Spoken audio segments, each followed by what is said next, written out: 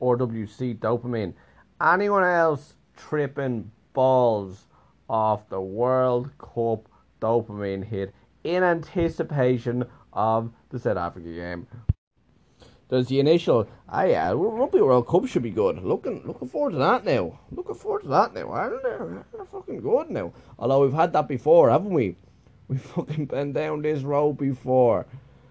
Like Ireland win like the Grand Slam, maybe a Grand Slam, or they win the Six Nations, and then it's like, oh, 6 months out from a World Cup, okay, because most of the other teams are like in transition, and then 6 months later, Ireland get annihilated in the quarterfinals by Argentina or France or New Zealand. But this time it's different. This time it's different. Why is it different? Well, it's different this time, isn't it? I will say this though. You have like the first like the Romania game. We're like, oh, finally the fucking World Cup's here. This should be interesting. What are Romania like? They're not good, are they? Romania are shit, aren't they? And of course they're shit, but they're actually really, really shit. I didn't realise they were that bad. And then have like okay, and then we've got the Tonga game. So it's kind of a bit of a lull. There's your usual Tonga. Tonga will be a different outfit from Romania now. Tonga can play rugby.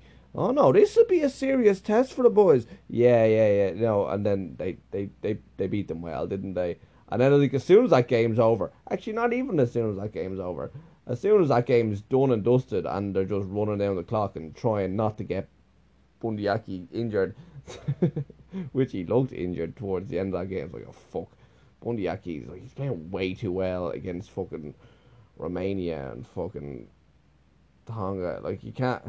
Well, it's going too well. It's going a little bit too well. There was the HIA, so I think maybe I don't even know that player's name. It's like Bellamy or something like that. One of those big forwards who just is massive and does all of the work, and I don't know his name. Bundee Aki, he's my guy. That guy, he's my guy. But yeah, there's kind of like a little, like once that's done and dusted, it's like. Oh, but seriously, Jesus, the South Africa game. Oh my God, I'm excited about this. It's only Monday. It's Monday before the South Africa game. I haven't even immersed into a world of podcasts yet because the podcasts haven't even come out yet in the build up to the South Africa game.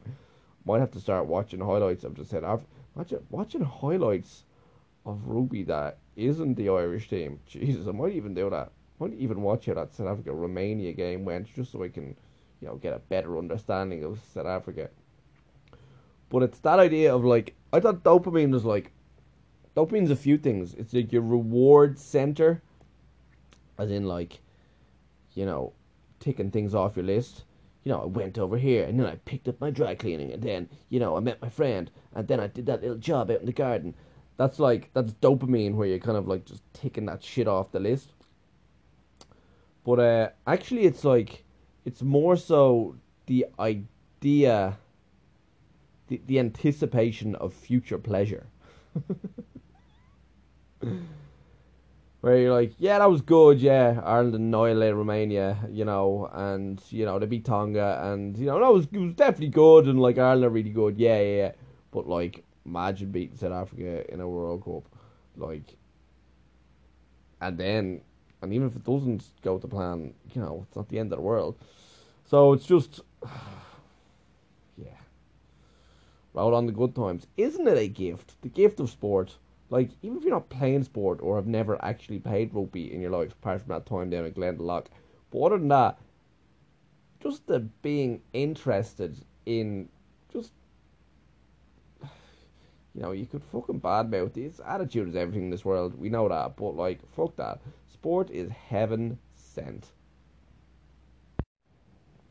There's a couple of really good ads. I've been watching it through RTE recently, and not the fucking the Ronan Keating when you say nothing at all, don't jinx it ad. Not that, or the two I don't know, the team of us Vodafone. No, none of that. There is a good ad. I actually spent fucking ages looking for it there, but I can't find it. It's I think it's Donal Lenihan, like former, is he a back row or something like that? Like an older guy now, and he's commentator, and he's narrating it, and he says some really interesting things. It's kind of like It's like it's performing under pressure. They've beaten the best. They are the best in the world, and it's doing it when it counts.